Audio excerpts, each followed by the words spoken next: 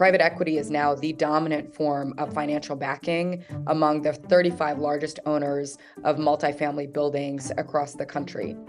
In 2011, about a third of the apartment units held by the top owners were backed by private equity. A decade later, half of them were, right? Private equity-backed firms in the top 35 owners cumulatively held 1 million apartments last year. Hello and welcome to Building Local Power. I'm your co-host Reggie Rucker, and we're back with episode 6 of this season, where we are highlighting frontline stories in the fight against monopoly power by talking with people from all over the country who are actively engaging in building more equitable, thriving local economies.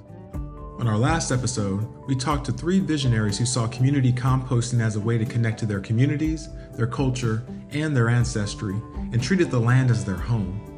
The only thing getting in the way were the investors not seeing the value in this vision and looking for bigger financial returns and lesser solutions. Well, in this episode, we stay on the theme of where one makes their home, where one calls home, and yet again, how investors looking to maximize profit make it nearly impossible for families seeking affordable, secure housing to be at home, to feel at home. To help tell this story, I'll pass it over to my co-host who makes me feel at home every day, Luke Gannon. What's up, Luke? Oh, wow. Thank you, Reggie. For the first part of this episode, we take you to Louisville, Kentucky, where organizer, advocate, mother, small business owner, and tenant Jasmine Harris details her experience navigating the current U.S. housing crisis. I'm from Louisville, Kentucky, and I lived with my grandmother. We called her Mama Doris.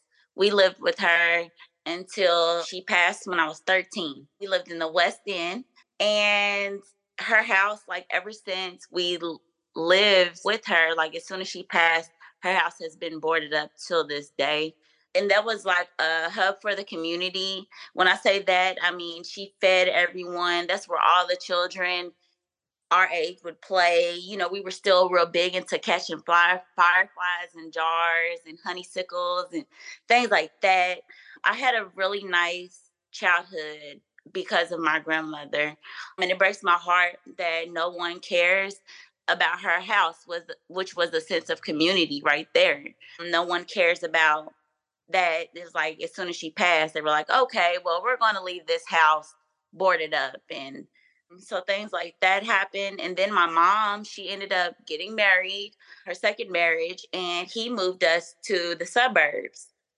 So my mom and my stepfather, they were trying to, in a way, keep up with the Joneses. It was up to me because I'm the oldest child. So I had to raise my brother and sister, which put a lot of responsibility onto me.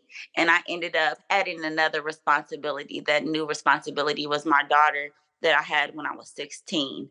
And it just seemed like we were struggling so much, and the landlords, they were just caring about money. They didn't care what we were going through or none of that. They were just trying to make sure their pockets stayed fat while me and my family were struggling. Jasmine is deeply involved in her community, organizing, advocating, teaching, and pushing for equitable and racially just policies. I have 3 jobs. I have 3 children. I'm an organizer with the Louisville Tenants Union, and I also do child advocacy work with an organization called Play Cousins Collective, where we teach our children Pan-African American history through games, through Black representation books. We also try to change a lot of different policies or create policies for our Black community to overcome a lot of barriers that we face. And lastly, I own a grocery store in Louisville, Kentucky called Black Market KY. And that's in the Russell neighborhood because we're dealing with a lot of food apartheid in that neighborhood. So we're just trying to fix that as well. And my children, they are 12, about to be 13. And then I have 2 7-year-olds who are 10 months apart. When I got out on my own, I ended up hearing a lot of hurtful things in the midst of my struggle. Someone had said that I was a product of my environment. And here I am just sitting on the porch and the projects, just trying to figure out what does that mean. That offended me really bad. So I had to change the narrative around being called a product of my environment. I'm someone who loves sunflowers. I've been eating sunflower seeds my whole life. I grew up around sunflowers before the hype of what it is now. So in a way, like, and everybody calls me sunflower. I'm the sunflower that grew out of the concrete. Something like Tupac, when he had the rose that grew out, I'm the sunflower. And I just feel like right now I'm 12 feet tall. And so if I can make it out of the struggle and become this beautiful flower through it all, there's other people that can do the same.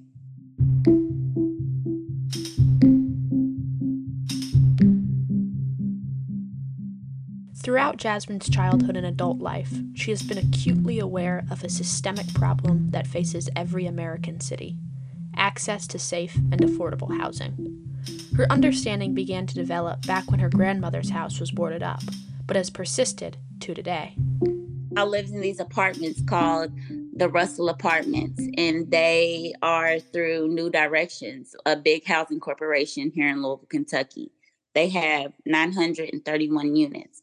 But in my unit, my ceiling was falling. And I lived on the third floor on a 3-story apartment building. So when my ceiling had fell in, you know what that brings? That brings roaches. That brings all kind of pests. And so it freaked me out really bad. And I'm calling them. And I'm like, hey, can y'all fix these issues? And they're like, yeah, someone will be out there to fix it. And they kept giving me the runaround for weeks. And so then I called them back. I was a frustrated mom. And I'm like, can y'all please do something? Like, this ain't right. I'm having to stay with my grandmother. I'm terrified. I'm freaking out. And they were like, well, Miss Harris, if you don't like it, well, you can turn in your keys. I'm like, what? I just want y'all to fix my ceiling. I pay my rent every month. I don't know. Well, I moved out. I moved out last May. They gave me, because they were so upset and how we began to organize properly, that they didn't give me 60 days. They didn't give me 90 days, not 30, not a week. They gave me 10 minutes to get my stuff. So I actually lost like a lot. Talk about sacrifices. Me and my children, we've lost a lot, but we've also gained so much since then. So much love, so much support from the Louisville Tenants Union and Homes Guaranteed.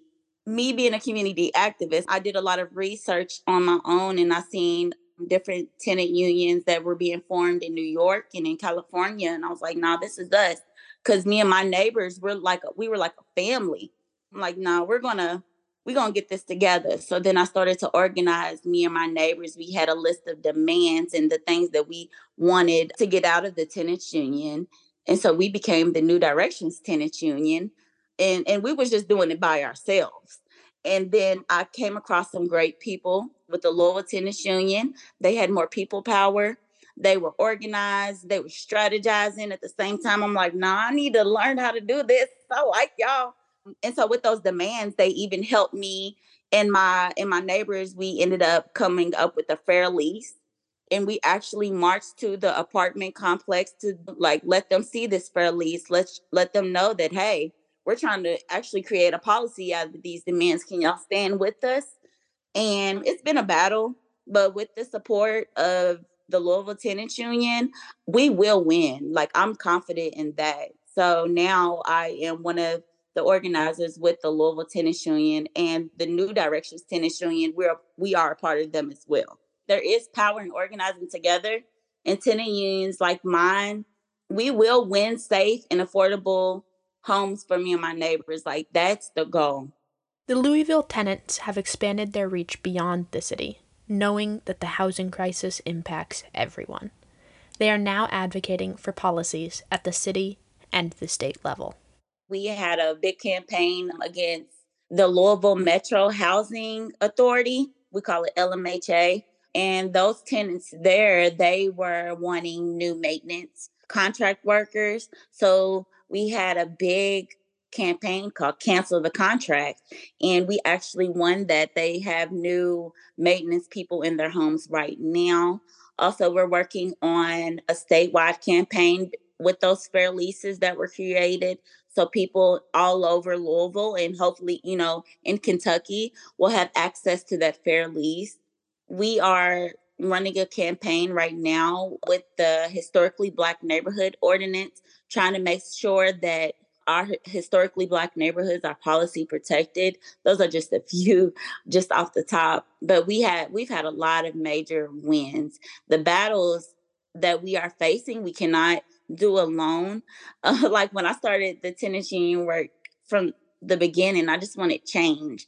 I didn't know that it was going to be policies and we were going to be having to talk to politicians, and it was over my head.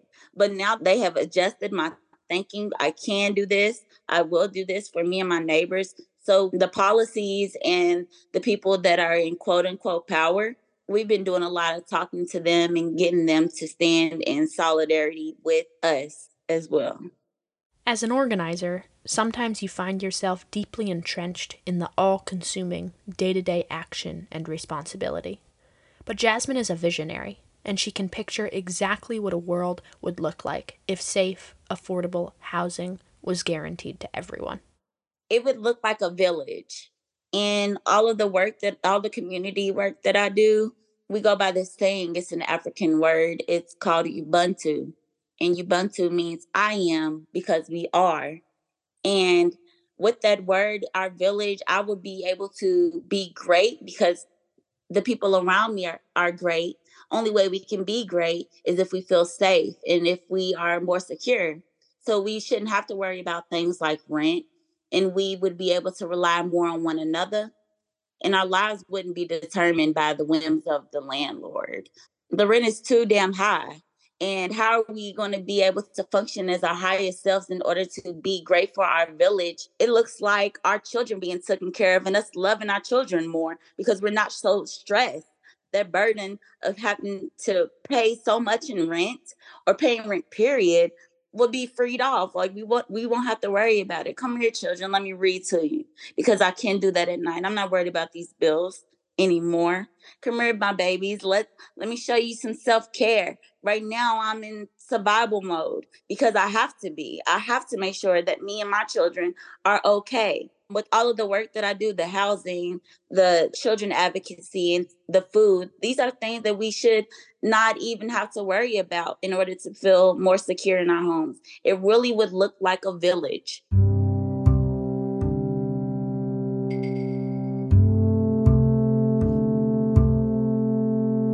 Jasmine, thank you so much for your truly beautiful words and for working so tirelessly to build a village. But before we let Jasmine go, we had to ask about a book that has impacted her life. Y'all might already know this, but The Art of War.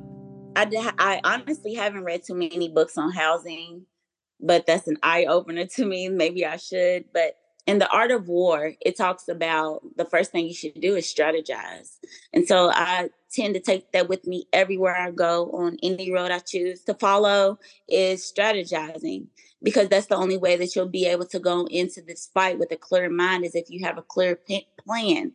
Once you have that clear plan, then you and your neighbors will be able to organize any injustice better.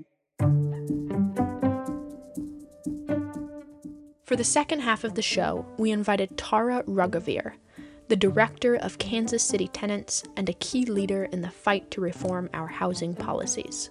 But before we jump into that, to continue with the flower theme, because I just can't help myself, I'm going to pass it to the lupin that budded from Modesto and brings joy and nutrients wherever it grows, Reggie Rucker.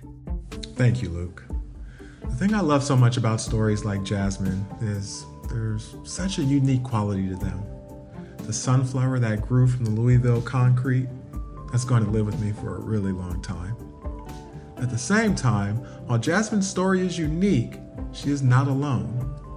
Maybe it's your story, or that of your friend, or your neighbor, or a classmate you didn't really know well, but know they deserve better from society, deserved a fair shot, just like anyone. That's why we make this podcast, and that's why we need you, to help us tell these stories, and to help share the stories so others can hear, and be moved to helping us make this a fairer economy and society where we all have a say in how we live, play, and thrive together. So if you can, Take a moment right now. As soon as I'm done, pause this episode and share this with one person you're close to and encourage them to listen. When you take that action, and then that person shares, and then that person shares, that's how we build a village of people ready to work together for the common good. For yours, for Jasmine's, for your neighbor, and that classmate. It starts here. So go ahead, pause this episode, send that share, then come back for our interview with Tara Raghuveer, who I must say has become one of my favorite people these last few months. You're going to enjoy it. Thanks so much. Tara, thank you so much for your time and sharing your expertise. I know you've done a lot of work in this space over the years. And so the first question I want to ask, we're going to have a fuller conversation about how private equity firms have found their way into the housing market and have disrupted the ability of people to find more affordable housing because of their desire for gobbling up every bit of profit they can. But before we get to that, I know it's a common question when people think about affordable housing. The response tends to be like, oh, we just need more supply. If there was more supply, it would bring the cost down and then everything would be fine. So Tara, can you speak to that? Can you address the issue of why more supply isn't the best solution to our affordable housing problems? Yeah, absolutely. First of all, thanks for having me. Great to finally meet you. Thank you as well. Thank you. The idea that supply solves everything is so reductive, so overly simplified, and ultimately deeply unimaginative relative to the size, the scale, the complexity of the problem that we're dealing with when it comes to our homes. And ultimately, we cannot rely on the private market to correct itself or to solve a problem of its own making. The profiteers who are the architects of the market that we have today are looking out for themselves and their bottom lines. And it is honestly kind of foolish for us to expect that they are going to fundamentally change the market in a direction that is not aligned with their own self-interest, which is to make more money, right? So the kind of over-reliance on supply as the only solution without considering who controls supply as it is and who stands to benefit from putting more money into supply and directing more policy in the direction of supporting private supply is foolhardy and it's short-sighted. We can't just tweak a racist and failed market. We actually need wholesale transformation. So if the question is, do we need more housing? The answer is unequivocally yes. The question is, does supply solve everything? The answer in our minds is no, because we can't blindly build.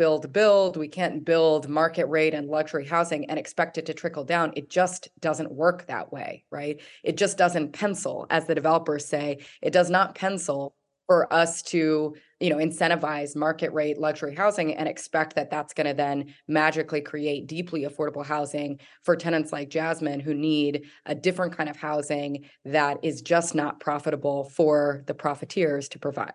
Perfect. I'm glad you're able to address that, set the record straight on why we need to have, like you said, just bigger, more imaginative conversations. And so, so that's what we intend to do a little bit here today. So thank you for setting us up for that. In your response, it was very clear that one of the major drivers of our affordable housing crisis is that profit is too much of the motive. And that, of course, is especially true of private equity firms who are looking for every opportunity, every corner to find profit from every industry possible. Can you talk a little bit about sort of your understanding of how private equity firms are operating within the housing market? What draws them to it? And what are they doing? How are they able to extract wealth from the housing market? Absolutely. I'll start by actually saying a little bit about the Homes Guarantee, because I think it's related to this question of imagination and where we locate our solutions. So the Homes Guarantee is a simple premise. We live in the richest country in the history of the world. We can and we must guarantee that everyone has a home.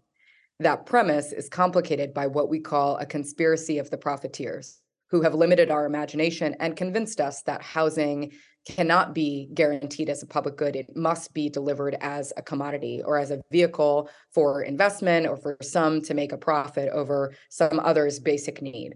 So that's the world that we're living in today. And in that world, private equity firms have identified correctly a huge opportunity to make a ton of money, right? Private equity is now the dominant form of financial backing among the 35 largest owners of multifamily buildings across the country.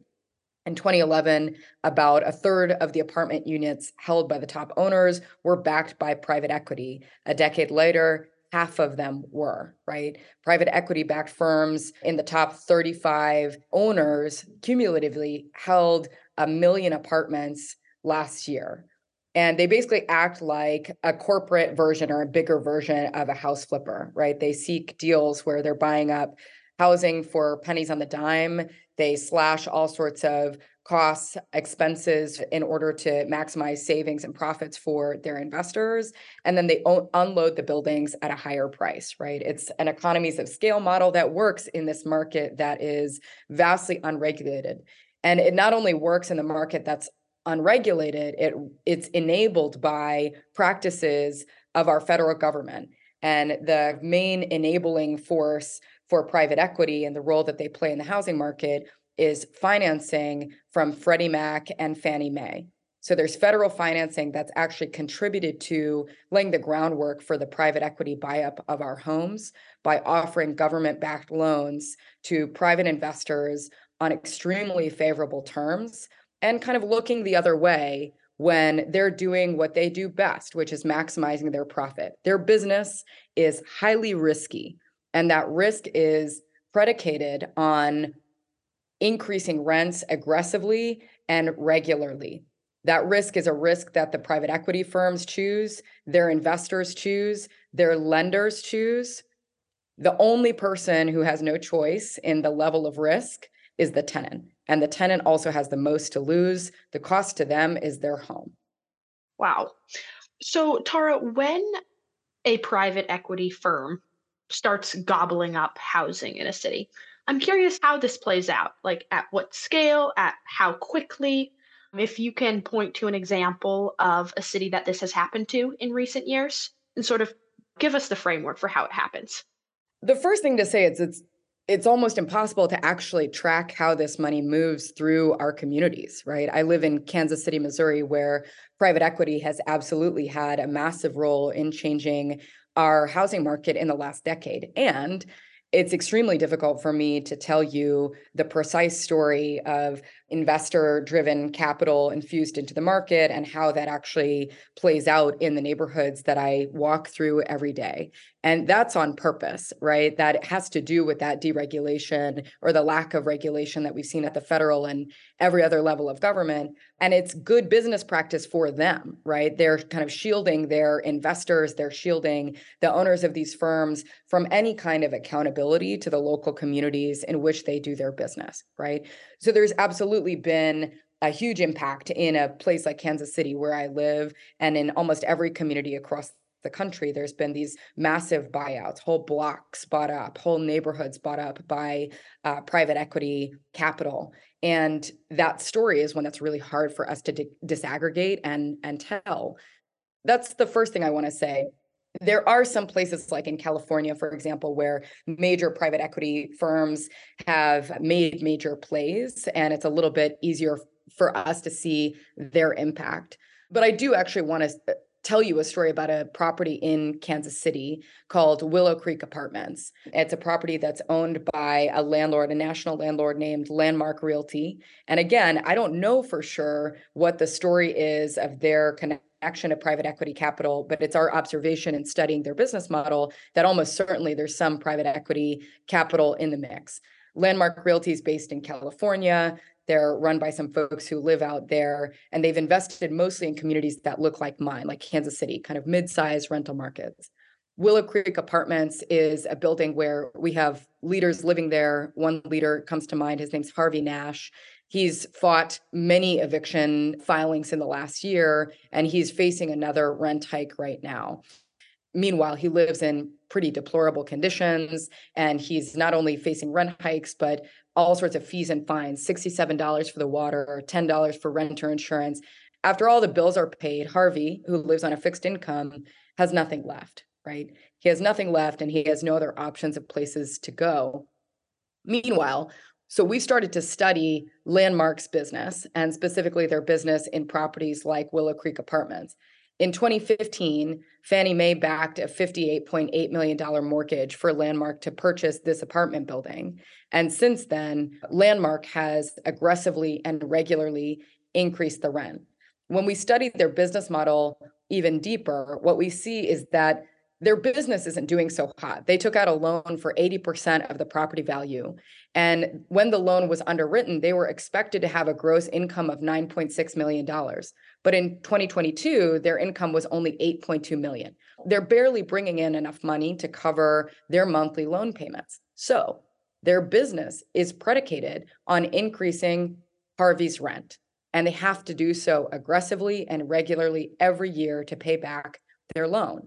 Again, they're in a risky business, but that's a risk that they chose, their investors chose, their lenders chose. The only person who had no choice in that risk is Harvey. And he's the person facing homelessness if the risk goes awry. That's such a terrible illustration of how this all works. And that leads to the maybe obvious question. You mentioned some of the regulatory agencies, the policymakers at different levels. Like there's a lot of people who could do something about this, and to this point have not. What's the solution? How do we get regulators, policymakers, again, at different levels, how do we get people interested and bold enough to do their job and to create a market that ends up with people with affordable housing? Yeah, I think the first question that's important to answer is why the federal government doesn't take their role more seriously on these types of issues, on housing, on regulating private equity. Until very recently, the federal government's position has been, this is not a federal issue. This is a state and local issue. To that, we say the nature of the rental market has changed such that this is absolutely a federal issue. It has to be a federal issue. In the last decade, we've seen the market consolidated by private equity, by corporate actors who have entered the market and bought up a lion's share of it. And they don't function in a way that's limited by state boundaries. These are multi-state corporations, if not global corporations at this point. And the federal government absolutely has a role in regulating their business across state lines, right? And protecting the consumers who are part of their kind of business equation. The other thing that we think about is the role that the federal government actually plays in enabling these business models to continue. So through Fannie and Freddie, the federal government is not just a neutral party in this market, it's actually a contributor to how the market currently functions, and therefore has a role to play in fixing the market, right? Solving for some of the problems that we identify. The other thing I will say is that it's been our observation that there's no one in the federal government who wakes up thinking about tenants as a constituency base. And that's a big problem, right? Even at the Department of Housing and Urban Development, the charge is about housing providers and it's about home. Yeah. It's not about tenants. It's never been about tenants, right? So part of our organizing project is making the case that the tenant needs to be an end user or needs to be a constituent that someone, hopefully many people in the federal government, are thinking about in a daily way, right? And not just the tenant, but also the biggest bill that most poor and working class people pay in this country is their rent, right? It drove me crazy last summer to talk about inflation. We were saying the rent is too damn high. The rent is a core driver of overall inflation. And the White House was focused on gas.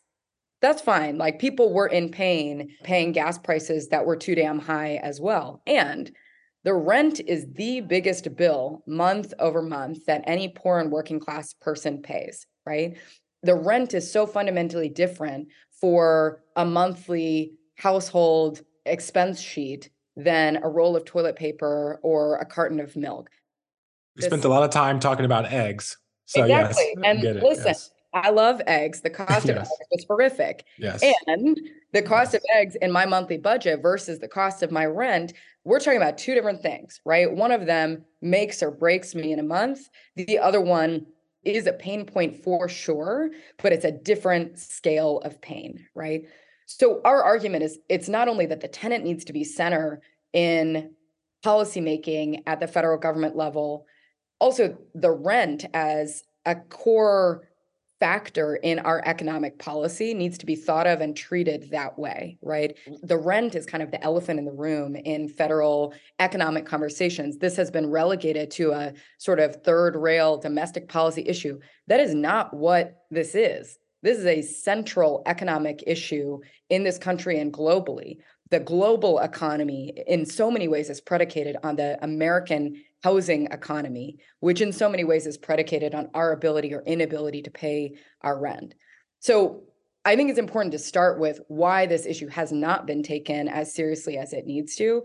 And our call right now is for the federal government to take seriously its role in intervening in the dynamic between landlords and tenants that's skewed way in favor of landlords at the expense of tenants and their livelihoods. For us, that intervention today needs to look like the Federal Housing Finance Agency introducing regulations on Fannie Mae and Freddie Mac that say if you are borrowing from government-backed loans, if you're benefiting from government-backed loans, that comes with strings attached. You can't increase the rent beyond this amount year over year, right? Every dollar of federal financing, subsidy, tax credit should be conditioned on a reasonable set of protections that ensure that the people of this country are stable in their homes. So, Tara, what I'm hearing is that in the housing market, the federal government has sort of ultimate jurisdiction. Is there power at the city and the state level to regulate housing markets? And sort of how does that play out if that power does exist? Can you give us an example of a city that has implemented policies to keep this speculative investment out? Absolutely. There's a role for every level of government. I think the thing that frustrates us is when we go to one level of government and they say, it's not on us, it's them, actually. It's the feds. And then we go to the feds and they say, it's on your mayor, right? That's what's frustrating. It's this passing of the buck that's happened for so long to the extent that no one's taking responsibility for a massive crisis that's playing out in every community across the country, right? So there's absolutely a role for the state government and for local governments. And I think in particular for cities and municipalities, there's a major role to play that's not dissimilar to what we're asking for at the federal level, right? At the city level, one of the major ways that capital moves through cities is through tax incentives for private developers on the promise that they will be building housing, right? That they will be adding to housing supply that will house the people, right? So often what we see is that their business doesn't pencil without the tax break that costs our school kids, right? It costs our public resources to give them that tax break. And then in the end, they're not even building housing that we can live in. And that ain't right. So at the local level, there's a lot that can happen to reform this kind of tax incentive policy that fundamentally enables, again, a business practice that is all about maximizing profits, and it's not about housing the people. So there's corrections for that kind of world as it is. And then there's also policies that we would love to see more of to actually locate the provision of housing outside of the private market and start guaranteeing it as a public good, as the public good that it should be through public backing. We've been proponents of the idea of what's called social housing, which is housing that's permanently off of the private market. It's not available for speculation, investment, et cetera. And it's housing that's publicly backed into perpetuity, democratically controlled by the people who live in it. And this is a model that's existed in cities across the world for a long time. It's not something that exists in the United States today, I would say, because there's a kind of market devotion that we can't rid ourselves of, but we must, right? We actually must. Which brings me to my last point, which is like this market devotion, market fundamentalism, whatever you want to call it. Our opponents in these types of campaigns will say to us, we can't possibly regulate Fannie and Freddie. If we do that, it will fundamentally change the market. The liquidity that we're trying to stabilize in the market will be impacted for the worse, et cetera. To that, we say, that's the point. The market today might be working for you. It is not working in general, right? It is working for a small number of architects of the market who benefit because they maximize their profits in the world as it is. Today's market is not a story of market success, right? 44 million people who struggle to pay their rent every month. That's not a story of market success. That's a story of market failure. A million people who sleep on the streets in the richest country in the history of the world. That's not a story of market success. It's a story of market failure. The rent being so damn high, 20% increases in some regions across the country during a pandemic. That is not a story of market success. That's a story of market failure. And we are trying to change the entire structure of the market. We're not apologizing for that or hiding from it. And that shift needs to occur at the federal level, but also at the state and local as well. So Tara, actually, I'm going to follow up with you quickly. You're talking about sort of just different models that exist elsewhere and don't exist here. And one of our board members just recently retired from leading the Urban Homesteading Assistance Board in New York. And so they have this cooperative ownership, cooperative housing model. Is that something that approaches this idea that you're thinking about, and getting the speculation and the private ownership out of the market and having it sort of more community-owned housing? Like, is that an example, or is there something close to what you're thinking about that we can get to? Yeah, absolutely. I think cooperatives, community land trusts, limited equity co-ops, like all of these models are a component of what we would consider social housing, right? Collective ownership, democratic control. These are the kind of core tenets of social housing. And the reason that we're focused on structural change at a kind of government level is that A, we need public backing in order for these projects to be sustainable over time. And B, there's a level of scale that we have to be serious about achieving in order to combat the problems that we observe in the market today, right? One co-op over here and another land trust over there is not the intervention in the market at the scale that we need at this point, given the forces that we're up against, right? We have to take seriously the role of private equity, for example, in buying up whole blocks and neighborhoods. And we got to get serious with ourselves about the fact that our struggle won't be won exclusively building by building, block by block. We actually have to be operating on every level in order to combat the forces that we're up against today. So, Tara, I've learned that change takes a long, long time. And I think your vision of social housing, guaranteeing housing as a public good, is 100% what we need. And I also know that it's going to take a lot of years to get to that. So I'm curious, what are you optimistic about at a day-to-day time frame in your fight? Tenant unions, period. Jasmine just told you some stories from the Louisville Tenant Union in Louisville, Kentucky. I organize with KC Tenants, the citywide tenant union in Kansas City, Missouri. And there's tenant unions across the country that have been organizing for years and years, and new ones that are coming up right now as people get serious about the idea that there are more of us than there are them, meaning there are more tenants than there are people who control and commodify our homes. But that only matters if we're connected to each other, if we are politicizing our identity as tenants and wielding that kind of power that comes in the collective. So tenant unions give me hope. My tenant union gives me so much hope. We just had a major victory that we announced yesterday where we've been organizing with a building of Burmese refugees and Mexican immigrants for the last 3 months. And they were facing a mass eviction threat from a New Jersey landlord who wanted to flip the property and rent it for market rate. They had been paying $350, $400 in rent for years and loved their community, needed to stay there. So many of them just frankly had no place to go. Where do you go when you get priced out of Kansas City, right? When you get priced out of New York, you might come to Kansas City. Where do you go when you get priced out of Kansas City and you live on a fixed income, right? So they had no potential places to go. And just yesterday, we announced our big victory, which is that 8 households will now be able to stay in their homes, paying $400 in rent for at least the next 2 years. And the city is coming in to guarantee the remainder of the rent, an additional $450 per unit with strings attached. And this is the critical piece, right? Yeah. I don't love that the landlord gets paid after all of this. I do love that these tenants are 8 households in Kansas City that now have rent control for 2 years, can't be evicted for 2 years, and a whole set of other tenant protections that are built in as a condition of that public money. That shit gives me hope. right? Listening to Jasmine gives me hope. Listening to the vision of tenants, that's so clear and it's not radical. Jasmine said, "Come here, children, let me read to you." It is not radical that Jasmine wants the kind of spaciousness in her life to read to her children. That also gives me hope. It's knowing that our demands are not radical. They're what Jasmine is owed. They're what we are all owed. And they're very practical solutions to such intense pain.